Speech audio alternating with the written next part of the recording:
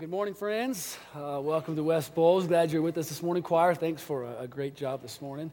Our choir's just cool. What's even cool about the choir, they're so cool, even when they flip pages, it looks cool. Like, you know you're cool when just flipping a page is cool. But great job. Thank you so much for leading us in worship this morning. Again, welcome. My name is Thomas Fitzpatrick, lead pastor here at West Bowles. So honored by your presence, especially if it's your first time with us, maybe your first time in a long time. I'm not sure if Ryan mentioned it, but if you are here for the first time, stop at the Welcome Center on your way out in the foyer here. Grab a coffee mug, our gift to you, just a token of appreciation for spending some time with us this morning. Some more information about our church, about the Christian faith in there. Hopefully that will come into handy to you. And we are excited that you're here with us. God's doing some crazy things in this church. We would love for you to be a part of it. Speaking of crazy, Ryan already mentioned this, but the weather, this is crazy. You guys do a great impersonation of Malibu. You really do. You need to work on it a little bit, so keep going, okay? Keep trying. You'll eventually figure this out. But what an amazing couple of days. Before we jump into the Word this morning, I want to highlight just a few things. First of all, a thank you to the crew, Heather and the dance ministry last night, who put on a great father-daughter dance. It was a great time. We had some fun. I mean, Paul with Clay, with these two girls right here. I mean, we've got a dance team. We got a dance squad up in here. So that was so fun. Thank you guys for doing that. What a great ministry and outreach to our community. Also, last week, we started a new class for newly married, engaged and newly married-ish. And so now we have kind of a home builders series of classes. These are Sunday morning Bible classes at 9:30, and it covers different life stages. So we've got the engaged and newly marrieds, we've got families with young children, and then families with teens or young adults. And so if any of those describe you, we would love for you to come back next Sunday and join one of those classes at 9:30. Incredible people in each class discussing some really relevant stuff. I think you'd be really blessed by joining one of those classes. I think you'd also be blessed. Yeah, the leadership team is like, yay! You'd also be blessed through a ministry called Celebrate Recovery. Celebrate Recovery is a ministry that focuses on and helps people through addictions. And we'd love to start an official branch and version of it here at West Bowles. And so to do that, we've already got two guys who have agreed to help us start. We need two ladies who would help lead the gals version of this ministry. And so if you are interested in helping people through addictions, if that maybe describes your past, if you'd love to speak into that, if your heart burns for that, come find me or Ryan after service, and we'll get you all the details. We'll get you involved. Again, great things happening. God's doing some crazy things. Thank you, church, for being so invested and so committed to it. In January, we started a new series entitled The Story. It's a series in a book that's designed to help us walk through the entire biblical narrative from Genesis to Revelation. It gives certain excerpts from the NIV. And the hope and the goal of the series is really so that you can see how all the different stories in the Bible connect to each other. But more importantly, how all the different stories in the Bible connect to your story. How they can hopefully make sense of and give meaning to your story. So if it's your second or third time with us, you're kind of planting your flag with us for a little while, make sure you go out into the foyer and grab your free copy of the story. We want you to be reading with us. We want everybody to be as invested as possible in this journey. Before we cover anything new, though, let's make sure we have understood what we've covered thus far. The first 4 chapters of the story we put together in a little mini-series called Something Out of Nothing. And in this series, what we learned is that God is the only being powerful enough to create something out of nothing. In chapter 1, he creates the cosmos out of the chaos. Chapter 2, he makes a new nation out of a relative nobody. Chapter 3, it's good out of evil. Chapter 4, it's blessing out of bondage. You see, the first 4 chapters hopefully have proven to us that God is able to make the impossible possible. He's the only one who can do it. And if there's one other takeaway I want you to get from those first 4 chapters, it's this. The God of the Bible can be trusted. You can trust this God with your very life. See, he made you. He wants to bless you. He's always working things out for you. And last week we learned he can deliver you from anything enslaving you. This God is not one God among many gods. He is the one true God above all other gods. And so we want you to give your life to him. We want you to trust him because you can. So today we move out of something, out of nothing, into another little mini-series called In Sickness and in Health. Let me pray for us, though, before I jump into it. Father, would you bless us now? Would you speak to us now?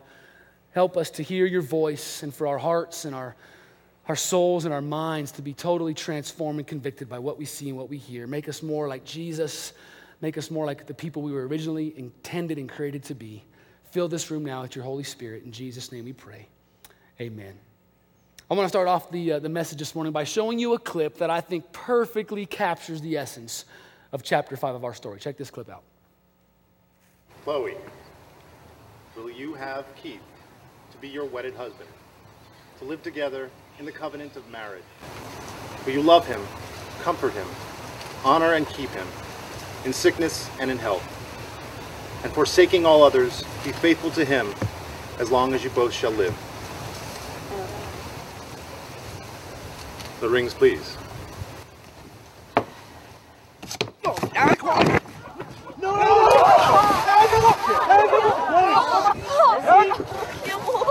Are you okay?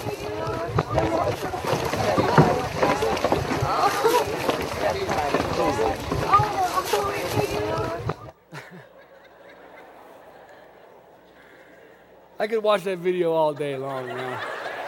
Because it wasn't my wedding, that's why. But chapter 5 of our story, it's a pretty strange chapter, to say the least. In this chapter, we read about God covering a mountain with a thick cloud of smoke. We read about horns being blown, thunder and lightning covering a mountain. There's a list of rules written on stone tablets. There's a golden calf that comes out of a fire, instructions on how to build a tent in the middle of nowhere. This is weird stuff, and it's okay to say that.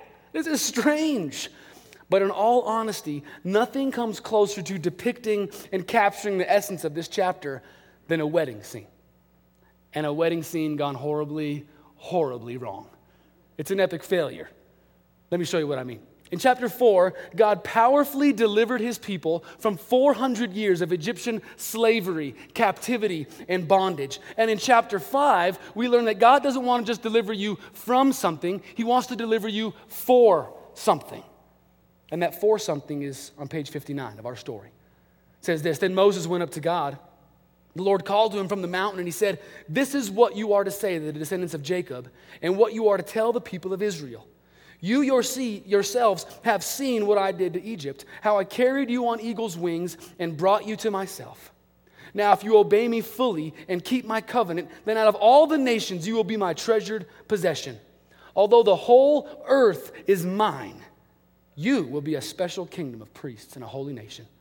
These are the words you are to speak to the Israelites.'" So God leads Moses, and what most people believe is 2 million other Israelites at this point. He leads them out of Egypt and straight to the foot of a mountain called Mount Sinai.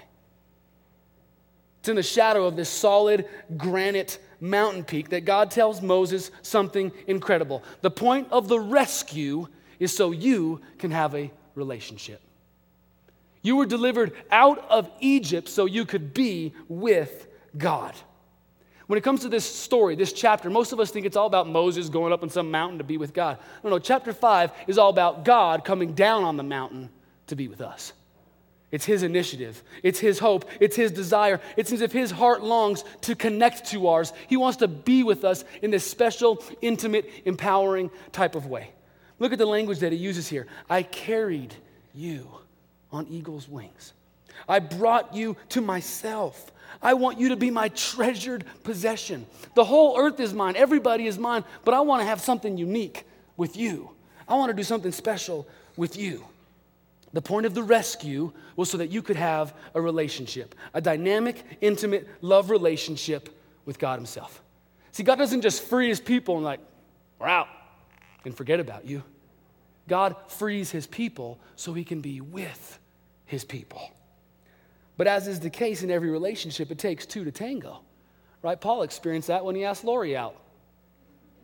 He wanted the relationship. Lori wasn't so sure. Same is true here in chapter 5. God wants the relationship. And Israel says, can I call you back? Sorry, Lori, we love you. I just had to bring that up. But you see, it takes two to tango. And the people in our story, they weren't ready for this relationship. You see, it's one thing to take a person out of Egypt. It's another thing entirely to take Egypt out of someone. Think about it. For hundreds of years, God's people, they've been living under the influence of Egypt, the influence of Pharaoh, the influence of slave masters, the influence of fickle gods, a cruel pagan society. Although God loved them and wanted to be with them, they weren't ready for this relationship. They weren't exactly marriage material quite yet. You didn't want to bring Israel home to meet mom and dad. Think about it. Hey, Mom, this is Israel. And she's been living with the pagan pharaoh for 400 years. She tends to complain a lot. She's rather fickle. She's easily angered, and she's got a record of cheating on her lovers. But I'm going to marry her next week. Mom. See, she wasn't marriage material. God was ready for the relationship. God wanted to have the relationship, but the people weren't exactly ready. There was a lot of work that needed to be done. Reminds me of what a student told me once at Pepperdine, where we used to do ministry. One day this young man comes to me and he's like, so now what? Don't you just love how students think you can totally read their mind? So now what? I asked. He says, I think I've got this sin thing down. So now what am I supposed to do as a Christian? I'm not sure I handled the situation all that well, but I just started laughing out loud in his face. Woo! Oh! I shook my head and walked away. See, when it comes to counseling with me, you get what you pay for. So,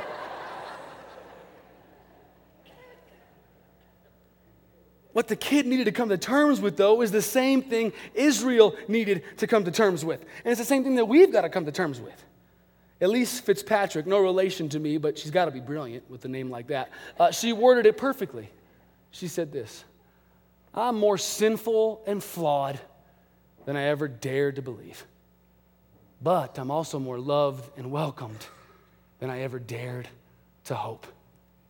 What an amazing statement and how true it is. It's hard to believe. It's hard to say. It's hard to come to terms with. But we are more flawed than we'd like to admit to, aren't we?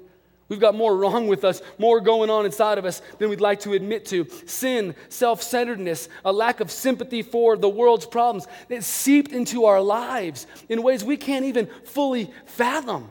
Reminds me of the scene in Spider-Man when Spider-Man becomes Venom. Right, this little glob falls on him, and it doesn't just stay on his arm or his shoulder, wherever it fell first. What happens? It goes into his very DNA.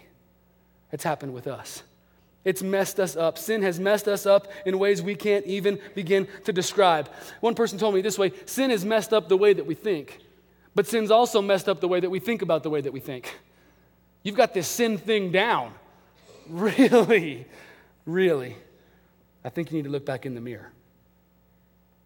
Sin has taken over. And that's a problem if we want to have a relationship with the Lord. The fact that we're covered in all this muck and mire is a problem if we want to be with the Lord. Joan Osborne, back in the day, sang a song. What if God was one of us? Remember that song? Remember the next line? Just a slob like one of us. Sorry, that was way off tune. I don't even know what tune is, but he's not a slob. Joan, I like the question and I understand what you're getting at, but God is not a slob. He's not like one of us. He's not a little puppy gnawing at your feet or a little toddler demanding that you pay attention to them. Look at me, look at me, look at me. God is not like that. He's the unique creator, sustainer, redeemer, and deliverer of the world. That's who this God is. He's the one in chapter 5 over the mountain, making this granite mountain peak look like a little sandbox. That's the God of the universe. And what's crazy about it is that this God, this mighty and majestic God, He wants to hang out with you. Not only does He want to hang out with you, He wants to dwell with you, live with you. You see, we've met the Lord. We've been introduced to His name. We've seen His faithfulness. We saw a demonstration of His power last week, but now it's time to go to the mountain and be with Him. It's time to go from knowing about God to knowing God. It's time to move from a God who does things for us to a God who lives with us and in us. The question is, do you want it? Do you want Him? Do you want to move from one level of intimacy with God, one level of understanding about God, to actually living with God, being in an intimate connection with God? Because if you do, chapter 5 makes it clear, a couple things are going to have to happen. You're not marriage material quite yet, but God still wants to be with you. So let's work through a few things. Here's the main point I want you to walk away with from chapter 5. You have to prepare yourself if you want to host His presence. See, at Christmas time, we learned you don't got to clean your act up in order for God to show up. He loves you so much, He'll come into your mess. But if you want to have an intimate love relationship with Him, you better prepare yourself. I mean, preparing for the in-laws to come over around the holidays is one thing. Preparing for an incomprehensible God to come over into your heart, that's a whole other thing. So we've got to do a little preparation. And so in this chapter, God lays down the law, so to speak. He gives Moses a set of rules and regulations, and he puts all of these things together for the people so that he can be together with the people. And what I love about this chapter is really the three things that God asks for his people are the same three things that all young couples have to work through. It's the same three things that all newly married people have to work through. The first is a series of promises they'll make to each other. The next is a sweet new place they're going to live together. And then finally, it's a set plan on how they're going to deal with the conflict. Let's walk through each one of those three. The first is this series of promises. One of the most important parts in any wedding ceremony, at least in my opinion, is the saying of the vows. I just love that part. The bride and groom stop being told what love should look like, and they start telling each other what the love actually will look like. And it could be the formal, kind of older school, to have and to hold, and sickness and in hell, till death do us part. Or it can be a set of totally unique vows that the bride and groom have spent weeks and months writing. Okay, the bride spent a lot of time. The groom just downloaded them that morning. But they've spent some time thinking about this, right? But in that moment, each person is expressing how much they love by explaining how they will love. Does that make sense? They express how much they love by explaining how they will love. And with that in mind, look back at what God said on page 48 of our story. He says this, I am the Lord. I will bring you out from under the yoke of the Egyptians. I will free you from being slaves. I will redeem you with an outstretched arm. I will take you as my own people. I will be your God. I will bring you to the land that I swore. I will give it to you as a possession. Sounds like a groom's vows at a wedding, if you ask me. This is the groom, God himself, standing up and saying, I promise to do these things for you. God, do you swear, do you promise to have and to hold, to love, to cherish, to provide, to rescue, to free Israel? And God says, I do.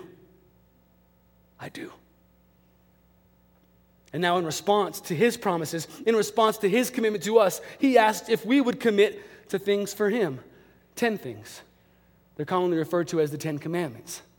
See, and some people read these as a set of impersonal rules that are handed down by the moral police in the sky, but they're actually personal vows that were given to you and that you make to the lover of your soul. Through these 10 laws, these 10 rules, God more or less is saying, this is how you'll bring me pleasure. This is how you'll make me smile. This is how I want you to love me. In response to all that I've done for you, I ask that you now do this for me. And how could we not say, I do? I do. I do. See, we don't keep these rules in order to get on God's good side. Some of you have been taught that you better clean things up before God will love you. That's not the case at all. We don't keep these rules in order to get on God's good side. We keep them because he's proven he's always on our side. We don't keep these rules out of duty. We keep them because we're filled with delight. We give him our life because he first gave it to us. It's the difference between saying, please God, please save me, please listen to me, please rescue me, please help me, versus thank you, God. Thank you for hearing me. Thank you for rescuing me. Thank you for seeing me. Thank you for saving me. It's a small difference, but it makes all the difference in the world. His commitment to us was proven long before his commandments were ever given to us. On the basis of what God has done for you, he now asks that you do 10 things for him. 10 things that will bring his heart great delight, but these 10 things will actually bring you great delight. I mean, think about it. Why would God free and rescue his people from slavery over here just to take them over here and do it all over again?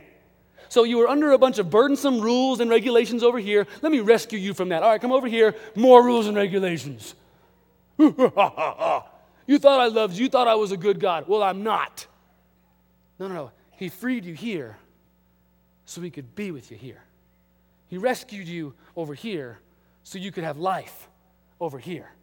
And these 10 commandments are given out of that desire for life, out of this love that he has for us. These laws are all about love. They're all about life. They prove to us, like any good parent, that God cares about us, that he knows what's best for us, and that he needs to set up some parameters for us. And that's why the psalmist in Psalm 119 says over and over and over again, I love the law. Read Psalm 119, it's like, who is this guy? You love the law. You love the 10 Commandments. Who loves the law? Who says, I love the speed limit? Nobody, especially Ryan. You don't say, I love law. Who says that? Oh, oh, you say you love the law if you don't see it as law, but as expressions of love. You say you love the 10 Commandments if you don't see it as rules and regulations, but as an opportunity to have and experience life. The law is not a way that God limits us. It's a way that God loves us, and it's vice versa. Think about this. How do you tell God, how do you show God that you love him? I mean, do you buy him flowers? He kind of created them. Do you buy him chocolates? I'm not sure he's a big fan of chocolate. I'm sure he is. He made it, but what kind? Dark, milk, white? I don't know. Combination? Do you take him out for a movie? Take him out to how do you show God that you love him? This is how. When you live out the 10 Commandments, what you're doing each and every moment is saying, God, I love you. This is how you tell him. This is how you show him that you love him. Every time you live out the first 4, which are all about God, you tell God that you love him. And every time you live out the next 6, you tell God that you love him. The law is a way to show our love. Now here's the thing. If you go back in the Bible and read more in depth in chapter 5, you'll quickly learn these are not the only set of laws that God gave. He gave over 600 rules and regulations to the people. And that's where most people stop reading the Bible. They're like, that's too complicated. Let me just try to explain it to you in this way. The other 590 laws all come into play when you break these 10. These 10 are the basis and the foundation of your relationship with each other and with your God. And when these things go haywire, there's a lot of other things you're going to have to do to make up for it. And so all the other rules and regulations come into play when these first 10 are broken. So this week, here's your challenge. I want you to stop and just think for a while. Have you ever told God, I love the 10 Commandments? Have you ever stopped and delighted in the things that he's given to you? If not, why not? Do you see him as regulations and rules, or do you see him as an opportunity to have a relationship with him? How well are you doing in keeping these commandments? These are your vows. How well are you doing at showing God that you love him in and through the 10 Commandments? We have something here called the Power of One, which is just a series of ways that we're trying to put our faith into action. And one of the things we challenge each other with to do every month is to memorize a passage. And this month, I want you to memorize God's vows to you, because it starts there. But maybe this month, if you're really crazy, cray, got it in, almost didn't, maybe you should memorize the 10 Commandments too. Maybe you should memorize his vows, because it starts there. His commitment to us was given far before his commandments were ever given to us. But maybe you should memorize your vows as well. So to have this relationship, to get his people ready, to prepare themselves, God had to establish a set of promises. And then after the promises were laid out, after the vows were made, God could move in with the people to a whole new place, a sweet new pad. We had some good friends back in Albuquerque who got married, and they actually moved into the house that the husband had grown up in. It was really wild. As a kid, this guy grew up in this house, and now he was going to bring his kids and raise them in this very same house.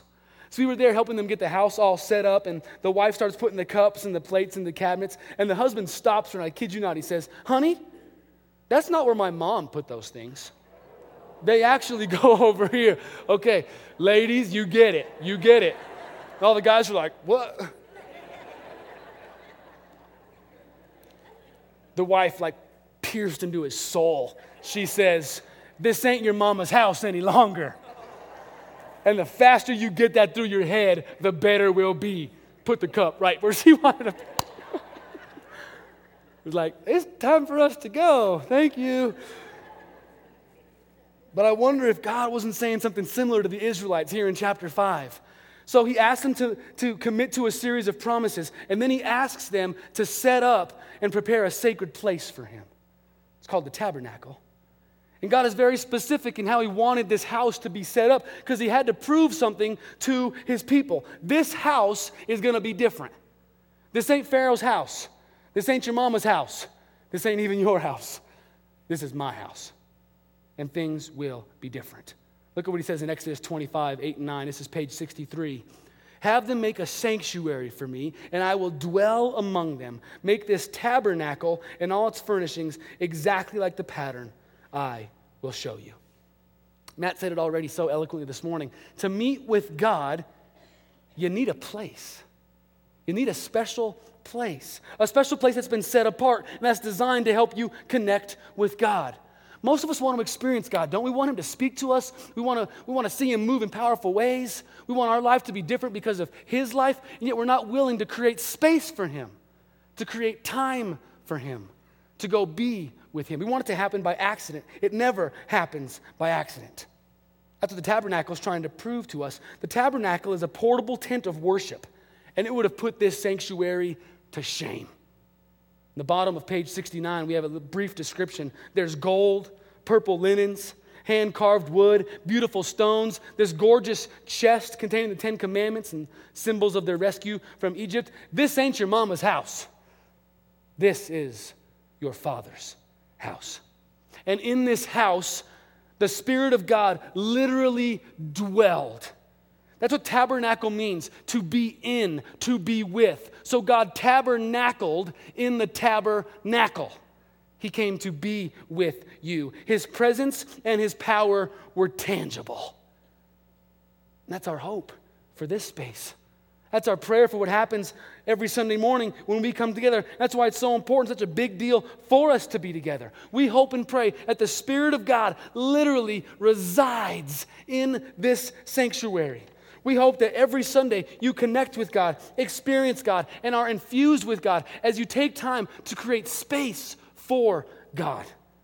We hope that this sanctuary provides you with some uninterrupted, focused, intentional time with God. And that's why Jesus goes berserk when he goes to the temple.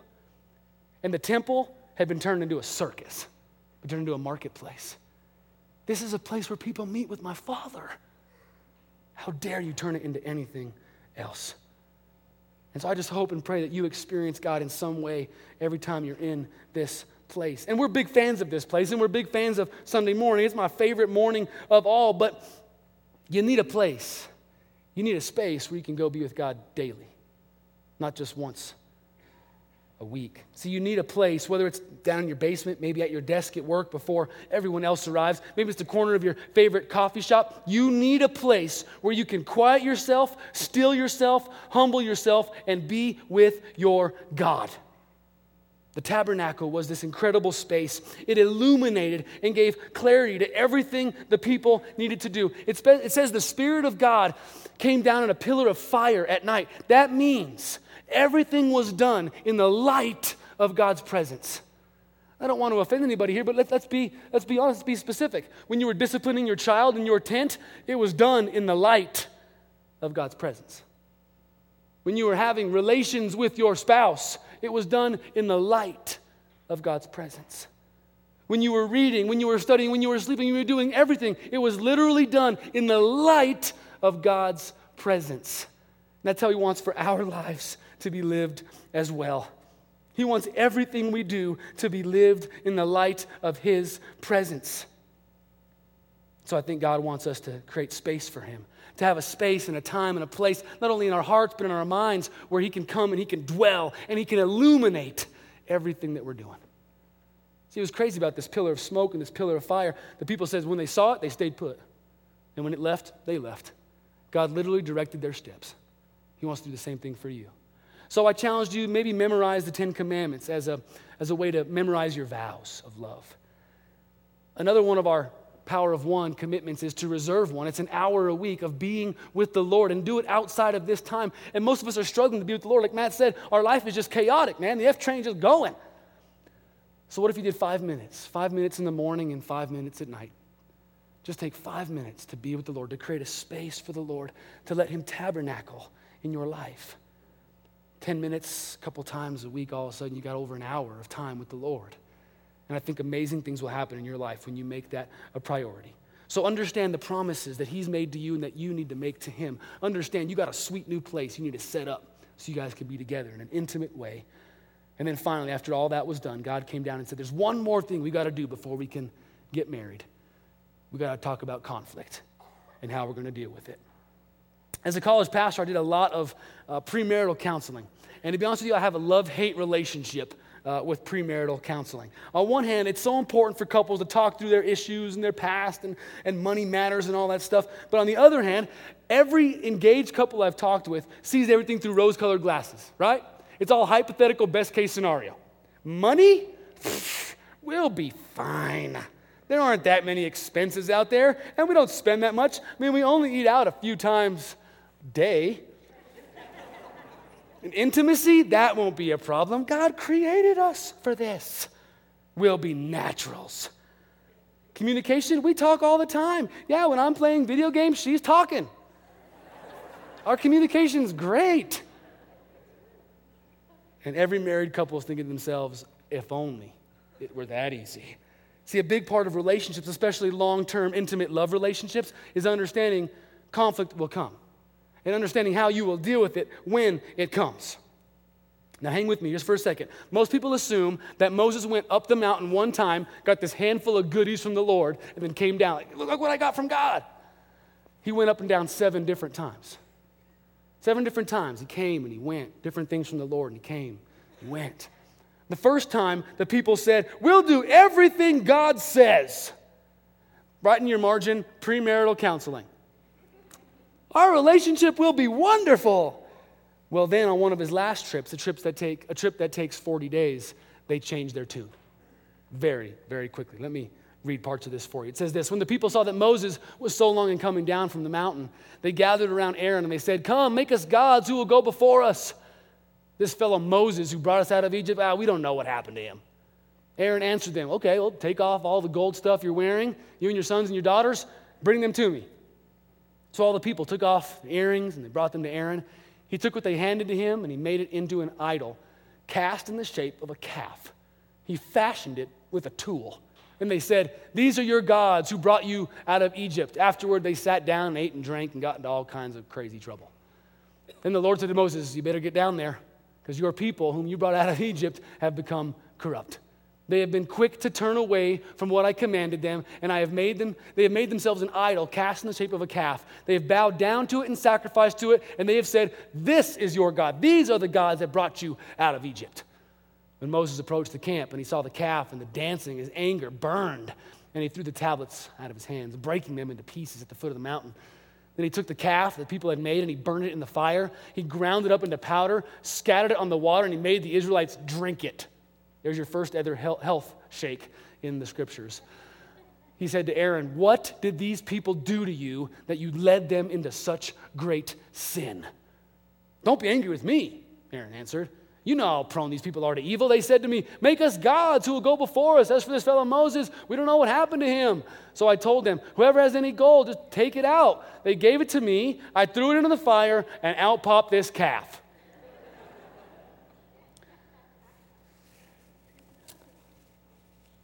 This is far worse than messing up a ceremony and pushing the bride into the pond. This is messing up the whole marriage. This is going from saying, God, we're committed to you for life, to a few days later saying, God, get out of my life. They have changed their tune so quickly. And the person left in charge, Aaron, he's got the lamest excuse ever, doesn't he? I didn't build it. It just popped out of the fire. I don't know how it happened. Wait, that sounds familiar. I don't know how the footballs got deflated. It was cold out and the PSI was off and blah, blah, blah. Nathan, boom.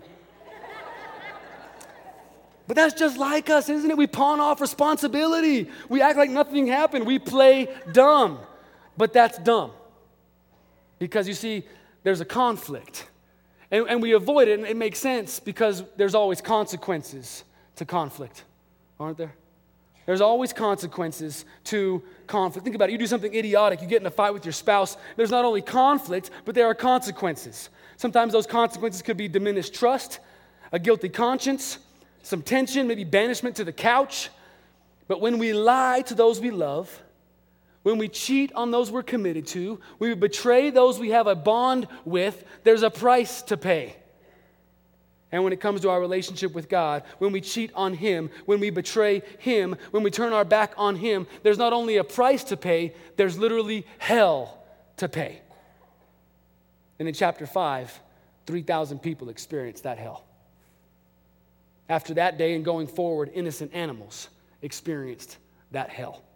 And then one day an innocent man, and not only a man, but God's own son, not only experienced the hell, but he went through it so we would never have to. See, God looked at the sins of His people. He looked at the fact that they were not ready for a relationship. He looked at the ways they betrayed Him and broke His confidence. And someone had to pay the price. Someone had to bear the responsibility. Someone had to deal with the consequences. And so that first day, 3,000 people died. All 2 million should have, but God was merciful. And he allowed the punishment to fall on the shoulders of 3,000. After that day, as the people continued to sin and live for themselves and betray God, he realized again, someone's got to pay the price. Someone's got to take on the responsibility. Someone's got to deal with the consequences. So that day moving forward, innocent animals died. God would take the burden and he would place it on the shoulders of innocent animals. And then God looks at our lives and how we do the same thing, how we live for ourselves and are so filled with sin. And again, he said, someone's got to pay the price. Someone's got to deal with the consequences and take on the responsibility. And so what he did is he sacrificed his own son, and he put the burden and the weight and the enormity and the consequences on his shoulders instead of ours. See, the death of 3,000, the death of innocent animals, the death of God's son is designed to do something. It's designed to get your attention.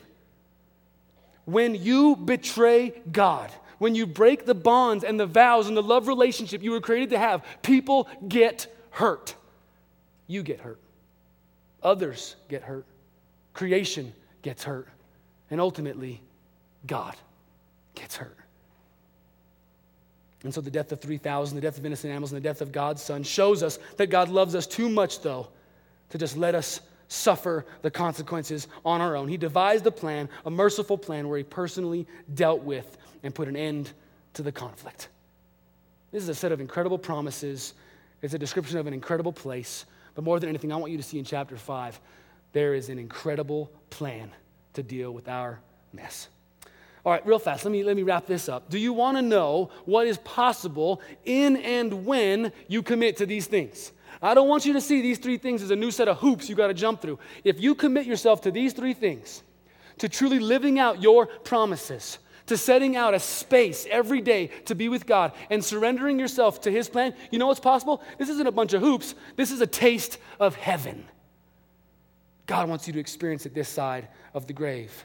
See, Moses, it says, talked face to face with God like one speaks to a friend. Page 67. Moses got a glimpse of the glory of God. He was blown away by the glory of God. And you know what he saw? He saw the little strings coming off of God's jeans. And he was blown away by what he saw. That's on page 68. And then Moses' face, it says, shone like the sun on page 69. When you devote yourself to the promises, when you commit to creating a space, when you surrender to his plan, your life will be radically, radically different. It'll be a better life, an amazing life. And you will not only have a great ceremony where the bride stays on her feet the whole time, you'll have an amazing relationship for all of eternity. So let me pray this over us, and then I'll ask the band to come up and close with one final song.